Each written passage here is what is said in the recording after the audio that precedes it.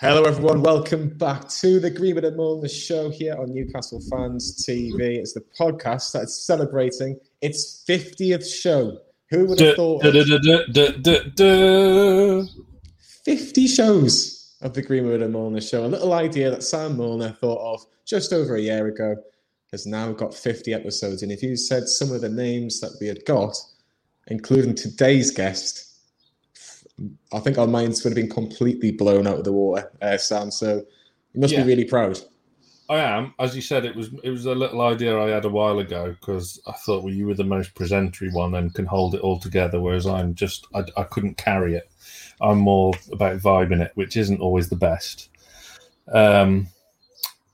I always wanted to do a show with you, Johnny, anyway, because I've told you this before. From the moment I joined Ep50, I was impressed with you. So, but I have to say, on episode, I think it was episode 8 when we had Ramsey on, and you said you wanted to get to 50. I thought you were crazy / mental / a bit thick. Whoa! Come on, but. Well, I think of these things and you think 50 different people to come on and talk to us. That's so different. I've put more effort into that than I do my day job. It's crazy, but I'm very, very proud.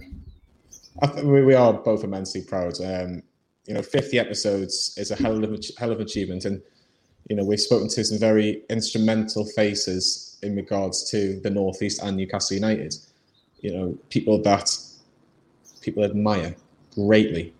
And a man who a lot of Newcastle fans admire, in particular of a certain era and a certain age, is a man that we've managed to speak to. And Sam, this is a man who scored 50 goals, ironically, on our 50th episode for Newcastle United. We've had this planned for ages to try and get this, to get Sir Les Ferdinand on our little show for the 50th episode. And look, one of the main reasons, again, like he's been on the channel before, on NFTV before, to surprise Lee during lockdown 1, because Lee's his hero. Me and Lee started supporting Newcastle at the same sort of time, and Les was a huge part of that team. And what a player. So much love and respect for him. So to get to speak to him again is an absolute honour. It is an honour, and he was a real gentleman as well. A man who was synonymous with Newcastle, and that was probably his best. He's Queen's Park Rangers director of football, and he's absolutely adored at every club he played for. But for Newcastle, it's not in London; it's in its old Goldfish Bowl, and the impact he had in the 2 seasons he was there is quite remarkable, really. And he's played with some fantastic players, and he was, in particular, the 95-96 season, where Newcastle have never really been as close to winning a Premier League title. I know they finished second the season after. He was leading the line. He was instrumental. He was the one that was scoring the goals. He was the one that was getting the headlines. And to speak to him for 20 minutes is an absolute honour, isn't it, Sam? Yeah. You just made me think now. You get some players in football, and one springs to mind where the clubs he's played for, the fans of all them clubs don't have a nice thing to say about him. I'm on about Michael Owen. And then you get players like Les Ferdinand, who wherever he's gone, wherever he's played, everyone loves him because of the way he played, the way he carries himself, and the way he is. He's just one of the greatest. And Newcastle United Hall of Famer. It's a matter of time before he makes the Premier League Hall of Fame. He's just a legend in every sense. And let's not forget, a busy man, because he is director of football at QPR. So, yeah. To give us a little bit of time for our little show, we're more than grateful. More than grateful. I have to briefly mention a massive thank you to Beer52. Beer52.com/NFTV being our sponsor for the 50 shows.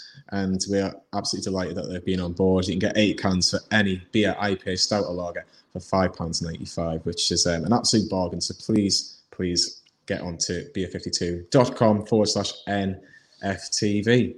Well, I think it's about time we get the 50th show on the road. So it's my great pleasure to say that the Greenwood and Mulliner show's 50th episode is with Sir Les Ferdinand. Hello, everyone. Welcome back to the Greenwood and Milner show here on Newcastle Fans TV, alongside myself, Jonathan Greenwood, and my co-host Sam Miller. We are joined by a Newcastle United Hall of Famer, a man who scored 50 goals for Newcastle United in the famous number 9 shirt. It is, of course, Sir Les Ferdinand. Sir Les, welcome to the show. Yeah, good afternoon, chaps. How you doing? I was going to say, am I right in thinking, Les, that the name Sir Les wasn't actually adopted by the Newcastle fans? It was actually adopted by Queen's Park Rangers fans? Yeah, that's correct. Started there. Followed me to Beşiktaş in Turkey. And then when I came up to the northeast, it carried on. Let me tell you, I've been called a lot worse in it's one name that I've adopted and I've kept. Yeah, well, now if anyone asks, then no, it's Newcastle fans came up with that. We've not got much to latch on to these days. But before you signed, when you did, you had the chance to sign for Newcastle earlier on when we first got promoted to the Premier League, I read today. That would have had the prospect of you playing alongside Andy Cole instead of replacing him. Is that right? If that's the case, it was not. I didn't know anything about that. If that's the case, I'd never been informed. I'd never been told that they tried to sign me before. I knew that Keith had been in a while, but.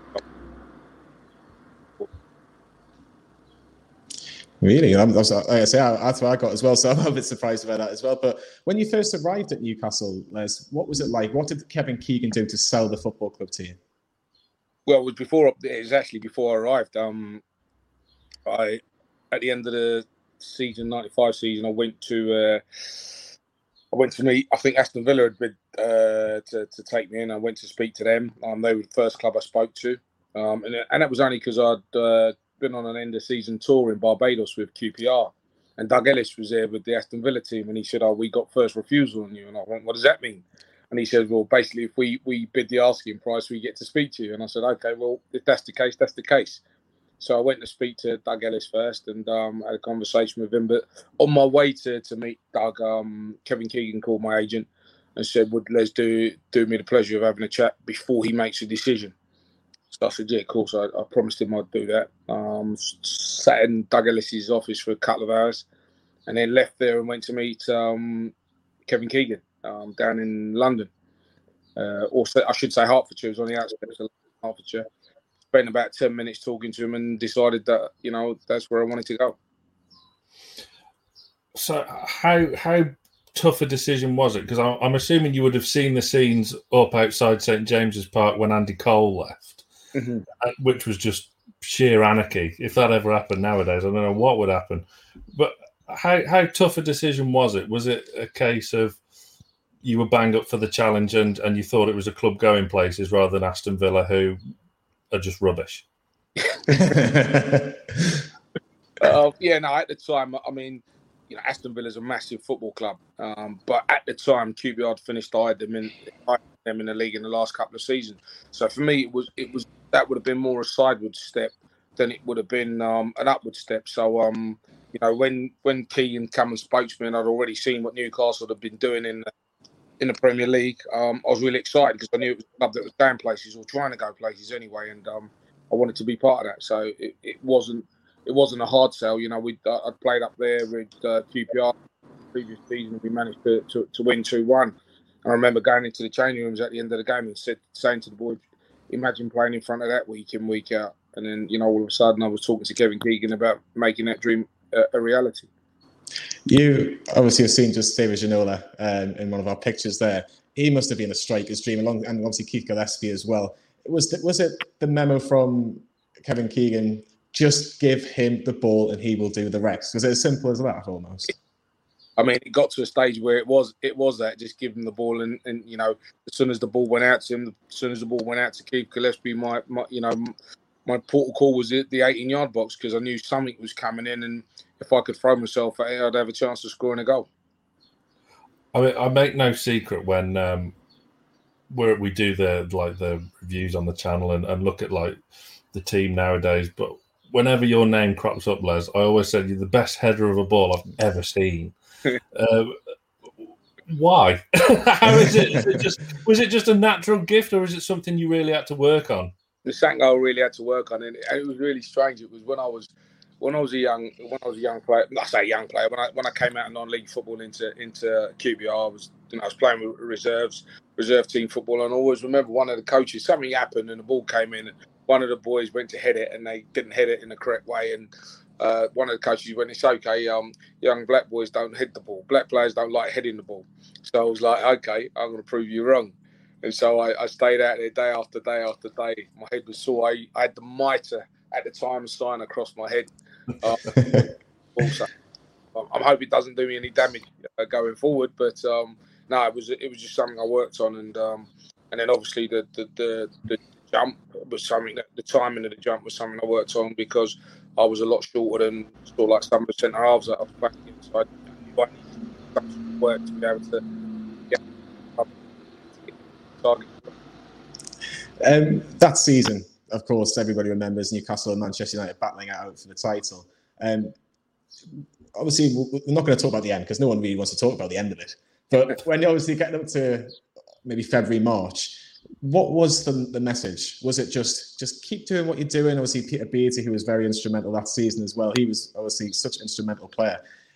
Did they more experienced players to say, look, just take it one game at a time and let's just see where we end up?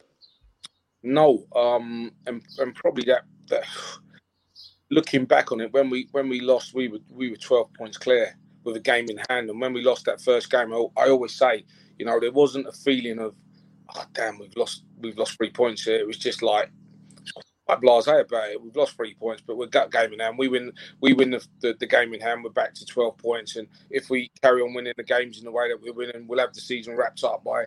You know what I mean? Well, it wasn't. Those 3 points, that the first 3 points we lost should have been a disaster, and they wasn't, because we felt so comfortable and felt we were so far in the lead. And as we know, that whittled out in the space of a week, 10 days, Obviously, around that time, you were banging in goals for fun as well. And as we speak, there's a little international tournament going on. And comparing that to back in the day, there was obviously ridiculous wealth of English strikers around, crazy. But you were kind of still top of the tree in the Premier League, scoring God knows how many goals. Do you not feel like you should have been a bit more prominent in the England setup? Yeah, I felt like, listen, I'd known that the manager had kind of made it clear that Alan Shearer was going to be his number one choice, and so you kind of accepted that. But coming off the back of the season that I thought I would get some game time, at least some game time. I wasn't. I'm saying Alan started scoring and went on to be tournament's top goal scorer. But I felt at least getting game time, the way I'd come off, PFA Player of the Year and everything else, and I was feeling good about myself. Although we hadn't won the league, in terms of goal scoring and what I felt was doing, I was feeling good about myself. And then not to get minutes game time was probably one of the most disappointing parts of my career. That's an absolute travesty. Absolute travesty. You should have got some minutes for sure. What was it like playing in front of the St. James's Park faithful? Because as an outsider who would love to be wearing the black and white, and of course Sam would be as well, we're insanely jealous of that fact. And what was it like when the ball hits the back of the net? You could just hear the roar from the Northeast faithful. It's funny. I was at a charity dinner last Thursday, and someone was asking me the question. Said, "What's the favourite goal you've ever scored?" I say, it's always difficult because I think there's different goals for different occasions where you can't, like, something happens when you score that goal. And I always say, like, I scored a 30-yarder at Loftus Road against Man United, which was nice. The goals I always remember, though, was the first goal I scored against Coventry, and I always didn't play particularly well in the game, but I got an opportunity in the second half, and I managed to score. Up until then, I knew how much the number 9 fared in Newcastle, but I didn't realise how much until the ball hit the back of the net that opening day. And see the people nearly took the roof off the stadium. The part of the roof that was left on the stadium nearly come off, and it's one of the things that really stands out in my mind. Two poignant points that happened at Newcastle. That was one of them. Scoring that first goal, just realised how much it meant. Oh, yeah. I still have the video somewhere in the loft now of them. But you mentioned the number 9 there. We all know the stories about what happened with the number 9 shirt in the summer of '96. But I actually I DM'd Alan the other day and asked him, out of all of his strike partners, where do you stack up, Les? And his answer was pretty simple, the typical Alan Shearer. He says, we scored 49 goals in one season together. What more do you want? I mean, what was it like, and how... It's the biggest crime in football history that you guys only had one season together. But to score 49 goals and to click instantly, these partnerships sometimes take an age to develop. Why did you click and gel so quick, and why were you so successful together? I think because we both wanted the same thing. We wanted Newcastle United to be successful. I was never jealous of Alan in a way, and Alan was never jealous of me. It was about the football club, about the football team, about what we were playing for and what we wanted to achieve. So, we used to stand in the centre circle before kick-off and say, come on, should we go and terrorise them today? Just knowing that one of us was going to score, and, to have that faith in your strike partner. I say to people, I've been fortunate. I played with a lot of very good strikers at the time. But yeah, Alan would be top of the tree. You just have to look at the goals and the way that he played. And the partnership we had, and unfortunately, that partnership came around for me at the wrong time because, lots of people jump on the bandwagon of what Terry Venables had said and said, "Oh, look, they're both similar; they can't play together." And I always remember when Keegan signed Alan, he said to me, "Look, I'm not trying to prove anybody wrong here. I just really think best in this country.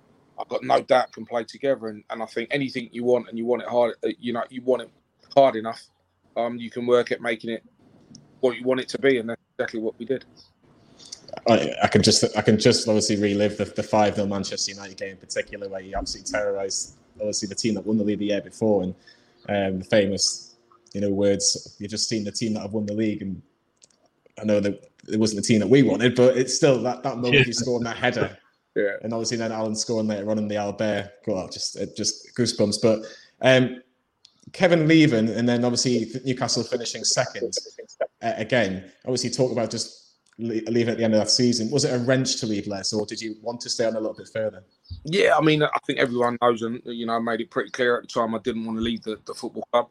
I was told that the club needed to raise funds, and my name was one that was being bandied about, and blah blah blah, and so on and so forth. And I said, look, you guys are in the driving seat, and I always remember, like, when I was leaving, my agent turned around and said to one of the board members, he doesn't want to leave this football club, and that person said, "Oh, you don't always get what you want in life." And I thought to myself, I've been there 2 years, 50 goals in a period of time, and that's the response you're going to give. So when that happened, we all remember the story of Alan getting injured. And when I was told Alan got injured, and they wanted to call me back, I just remembered that going through my mind all the time. You don't always get what you want in your life, and at the time I probably made the wrong decision in my footballing career, and it was probably I made a decision out of pride rather than out of what was right for my footballing career. If I'd done the right thing for my football career, I probably would have gone back. But I just had that ringing in my ear, and something about it just didn't sit right with me. And that was why I didn't end up coming back. So it was down to the board and not Kenny, because I always thought, like, a misconception was that it was Kenny's decision, being the manager, to get rid of you. Because I always still have nightmares now in the middle of the night. I go, "Don't do it, Kenny." But it wasn't Dalglish at all. It was the powers that be. Listen, the powers that be. When Kevin was there, Kevin had said to me, "Look, they needed to raise 6 million." He said, and at the time, he knew that there were certain clubs out there that were willing to pay that 6 million for me. But he said, as far as he's concerned, I wasn't going anywhere. Now, same question would have been posed to Dalglish, and they would have said, "Look, we need to raise 6 million. We know we've got offers for Les." And if he just said, "No, Les ain't going anywhere," then I don't think I would have gone anywhere. So he must have, I'm not saying Kenny, because listen, to be fair, when I left Maiden Castle, I picked my boots up and I was going down to London for my medical, and he called me in the office before I left, and he said to me, "I hope you failed the medical." Like that. That's what he said to me. Like, fair enough. But I always felt that, if the manager of a club like Newcastle says you're definitely not selling him, then the ball won't go. Exactly. And just finally, Les, Hall of Famer, to have that honour. It must be. You must feel so proud to when you see the list of Newcastle names that have been inducted to the Hall of Fame, and you're one of the very special Newcastle players that have joined this illustrious group. It must fill you with so much pleasure. I'm so proud, and I went there and kind of like knew where I was going. Didn't know what to expect, but knew where I was going, and I loved every single minute of it. And to now be inducted in the Hall of Fame alongside some of the great players that you just talked about, and I know about. And when I think I was only there for 2 years, that fills me with pride, because everywhere I've gone, I've always wanted to give them my best. And for people to turn around and say, yeah, while he was here, he gave him his best, and to be inducted, like I said, after being there just 2 years, feels special.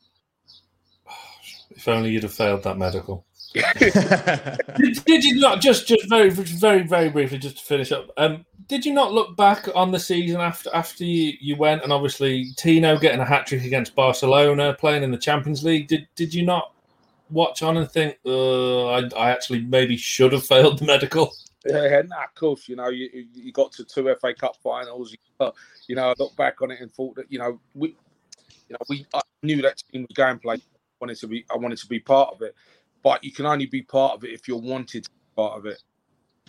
And I didn't want to be there and not feel I was there.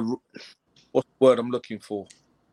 Out of necessity, rather than being there because of what I'd done. And like I said, sometimes you make mistakes in life, and that was probably one of my biggest in football.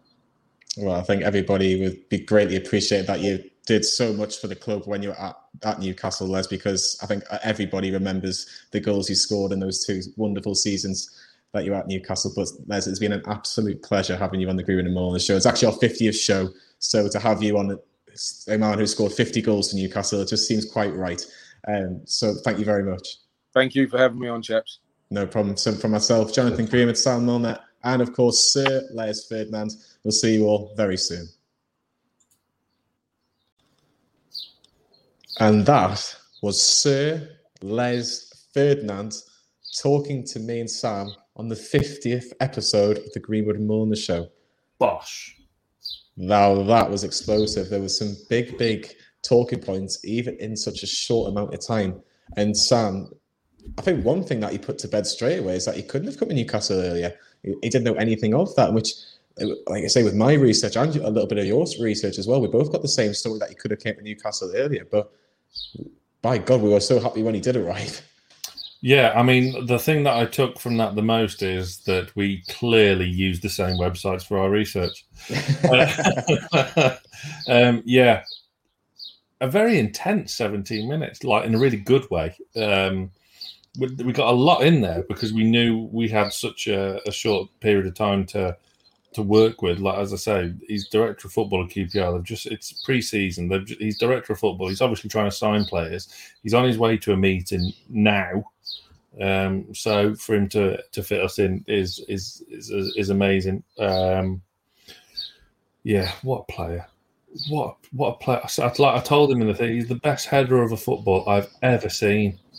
Sam, why was he so good in that era? For people that didn't watch Les Ferdinand in his prime, when you look at the array of strikers he was up against, and he was such a good striker. If you look at him now, if he was Les Ferdinand 2021 now, would he start in front of Harry Kane? Was he that good? Whoa. I don't know, but imagine them two up front together. It's an odd one because you look back, and again, like I told him, you had so many strikers of real quality, and it wasn't just him that didn't get a look in the England setup either.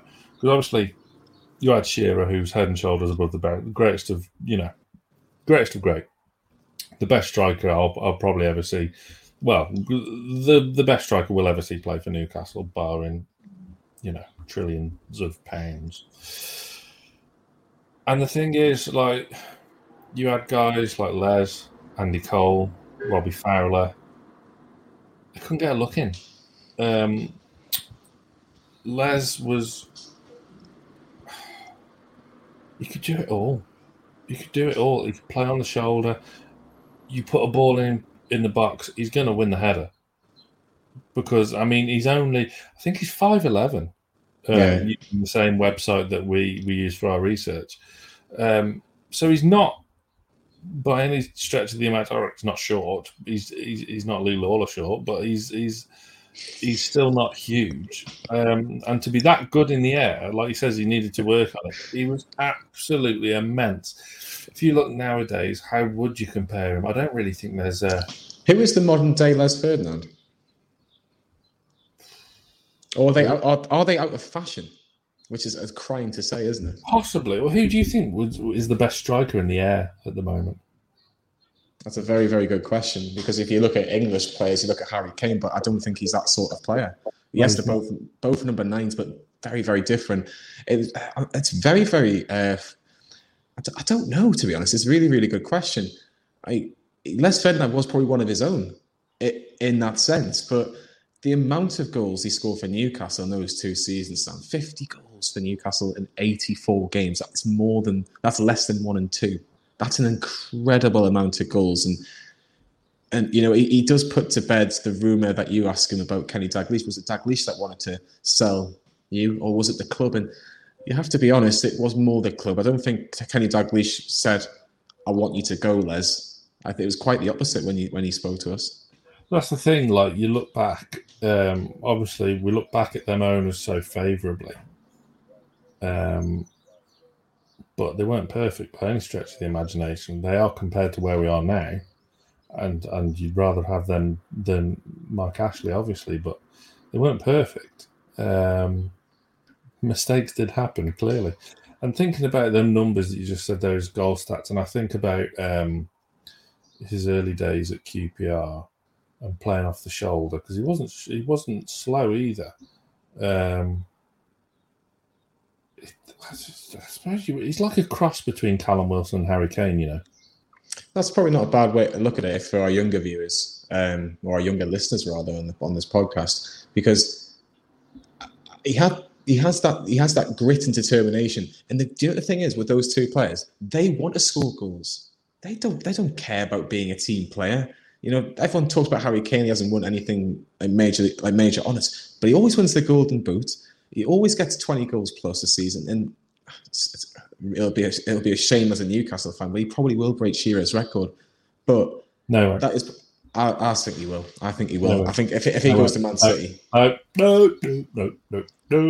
hope not. I will not let that happen. I'll let him score 259 goals. That's it. Yeah, that's fine. That's fine. Yeah. But in all seriousness, one thing that we didn't come across, didn't ask Les, he could have actually signed for Manchester United 6 months before he signed for Newcastle. The deal. Where have we heard that before? The deal wasn't nearly done, but from what I've seen in other platforms, Ray Wilkins, God rest his soul, was Queen's Park Rangers manager. He said he would be Queen's Park Rangers manager as long as Les Ferdinand wasn't sold. And there's a line that Les uses when he was talking about his departure for Newcastle, is that everybody doesn't get what they want in life. And, you know, Les didn't get that move to Manchester United, but he got the move to Newcastle. It just seemed for whatever reason, Sam, that him and Andy Cole were never, ever going to play for the same club team. No, like I was saying to you before we started, I'm unfounded now that he had the chance to sign for us when we got promoted, and I said to you, like, he could have played up front with Andy Cole and with Peter Beardsley behind. That's just filth. X-rated, unadulterated filth. And yeah, it's just so, like, they never played up front together for England either. He played up front with Shearer for England. I seem to remember in a World Cup qualifier against Poland. I think England won 2-0 or 2-1. Shearer scored in both, if I remember rightly. Going back a bit now, mind. But like even in the one season he had with Shearer at Newcastle, 49 goals. Like, for a partnership, a one season only partnership, 49 goals between them. Like, I seem to remember Shearer had a couple of knocks that season as well. I think he was injured. He was out for a few weeks or a month after the 5-0 Man United game. So it's not like they played 38 Premier League games together. It's just ridiculous. Just imagine if we had even like half of that now.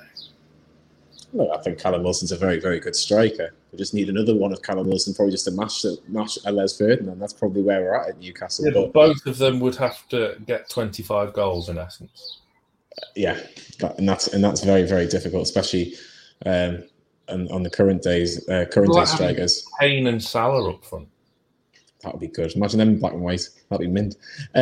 But his partnership with Shearer, and obviously you talk about the 49 goals. We would love that. And they were managed by Kevin Keegan just for 6 months together. And Kevin was instrumental in bringing Les to St James's Park. He basically said the deal was done when they were in London together, talking about the move. And I like the fact that he never really had to sell it for Les. He was like, do you know what? I'm going to come up to Newcastle.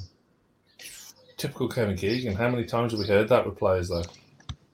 How many times have we heard about players speaking to Kevin Keegan and then that's it, done, finished? Warren Barton said the same to us. I mean, Alan Shearer tells a similar story.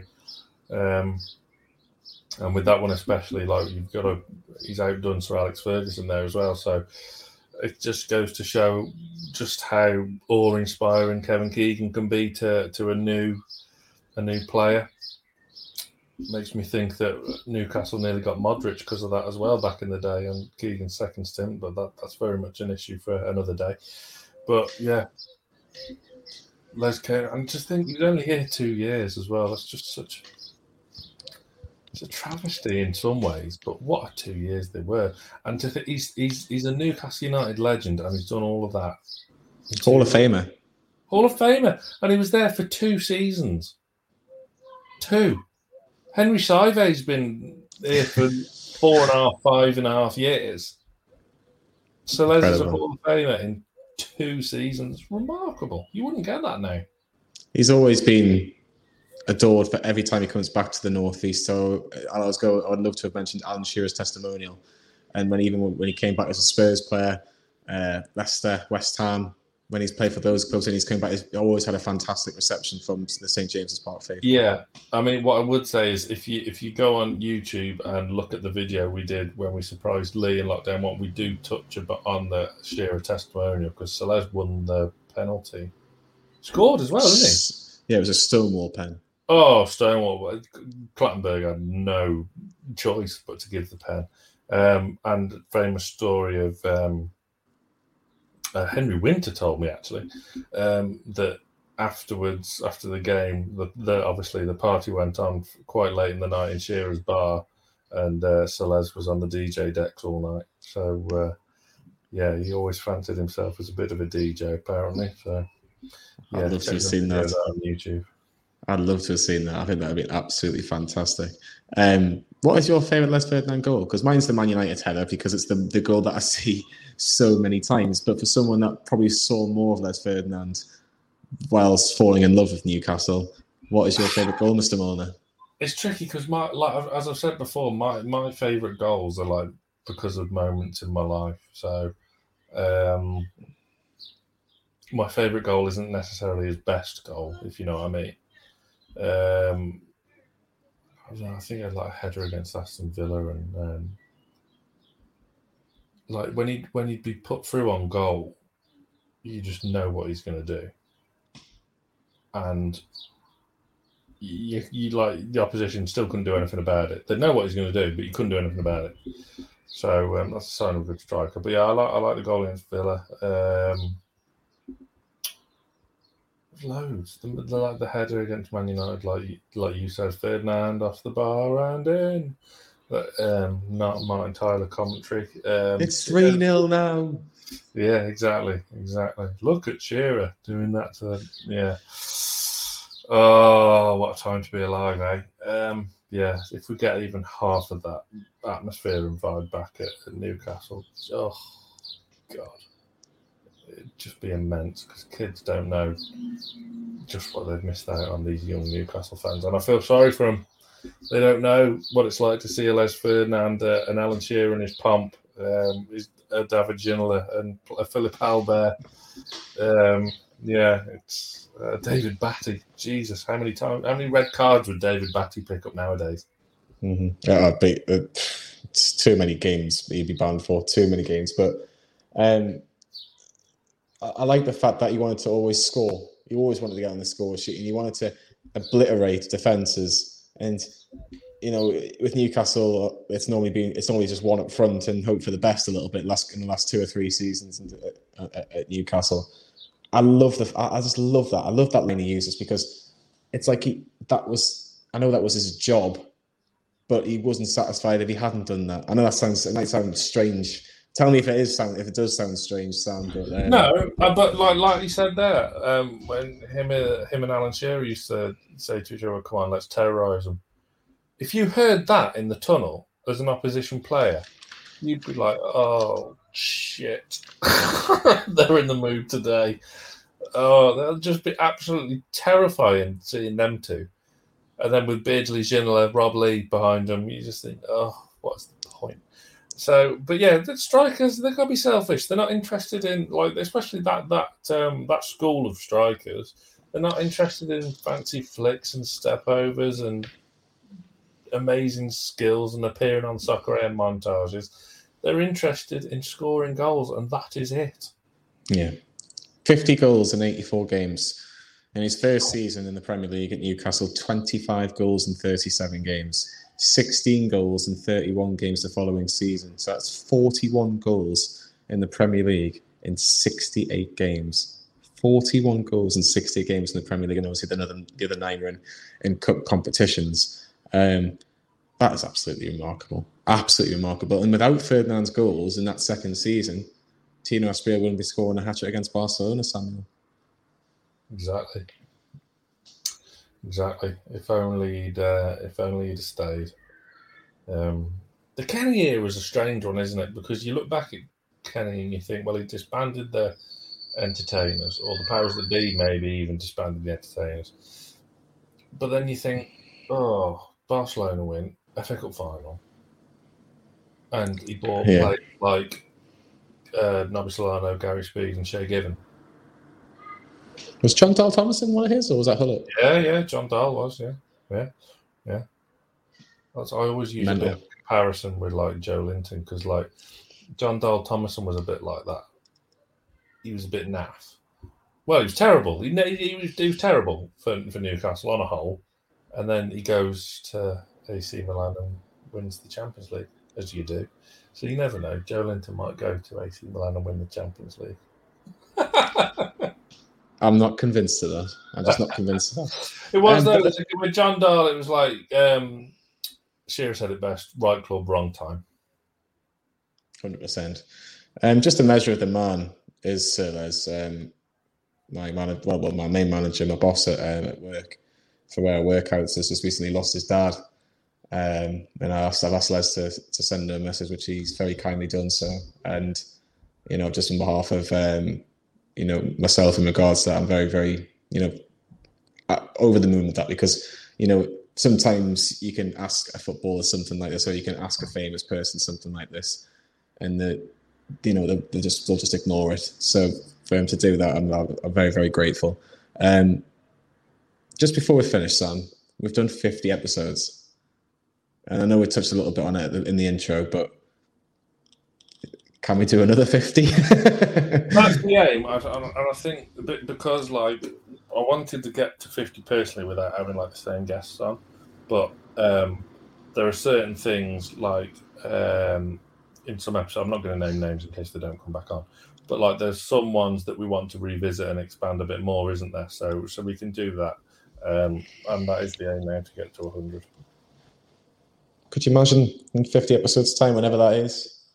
Because my little aim is to try and see if we can get 100, but we might have to do more by actually going to places, maybe going to Newcastle, maybe even go to London just to do a couple of shows, because that's where people are. For you. It's trying for you, to be honest, if I can get the train. I can get the train. We do have trains in the Midlands. Well, there you go. Probably be about the same amount of time, knowing our luck, to be fair. There's no point in me going to 4 hours to Birmingham to then going another 2 hours to London. I can get there in 3 hours. If I pay to go on the expensive train and not the slow train, I can get to London in just over an hour. Do you know what I think we should do? I think we should ask, someone like a guy who runs a fan channel and see if he'll cover the expenses with all this YouTube money that we've been getting in over the last year. We agree with him all on the shows with some fantastic guests. I don't know. It might be an idea we could discuss, Sam. Good luck with that. I'll leave that to you. You're more diplomatic than me.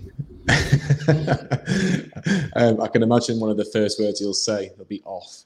So we'll see how that conversation goes. But no, a big thanks to Lee as well, because obviously, yes, we've done 50 episodes and it is the Greenwood and Mulliner show. But Lee does his little bit. Fans TV. Exactly. We don't have Newcastle Fans TV. We don't have a Greenwood and Mulliner show. And we certainly don't have 50 Greenwood and Mulliner shows. Exactly. So, yeah, I think this is where we're going to end it. It's been a fantastic 50th episode. And again, to speak to a former Newcastle number 9 in his prime, scoring goals for Newcastle in the Gallagher, that'll do for us. So for myself, Jonathan Gould and Sam Mulliner, we'll see you all very soon.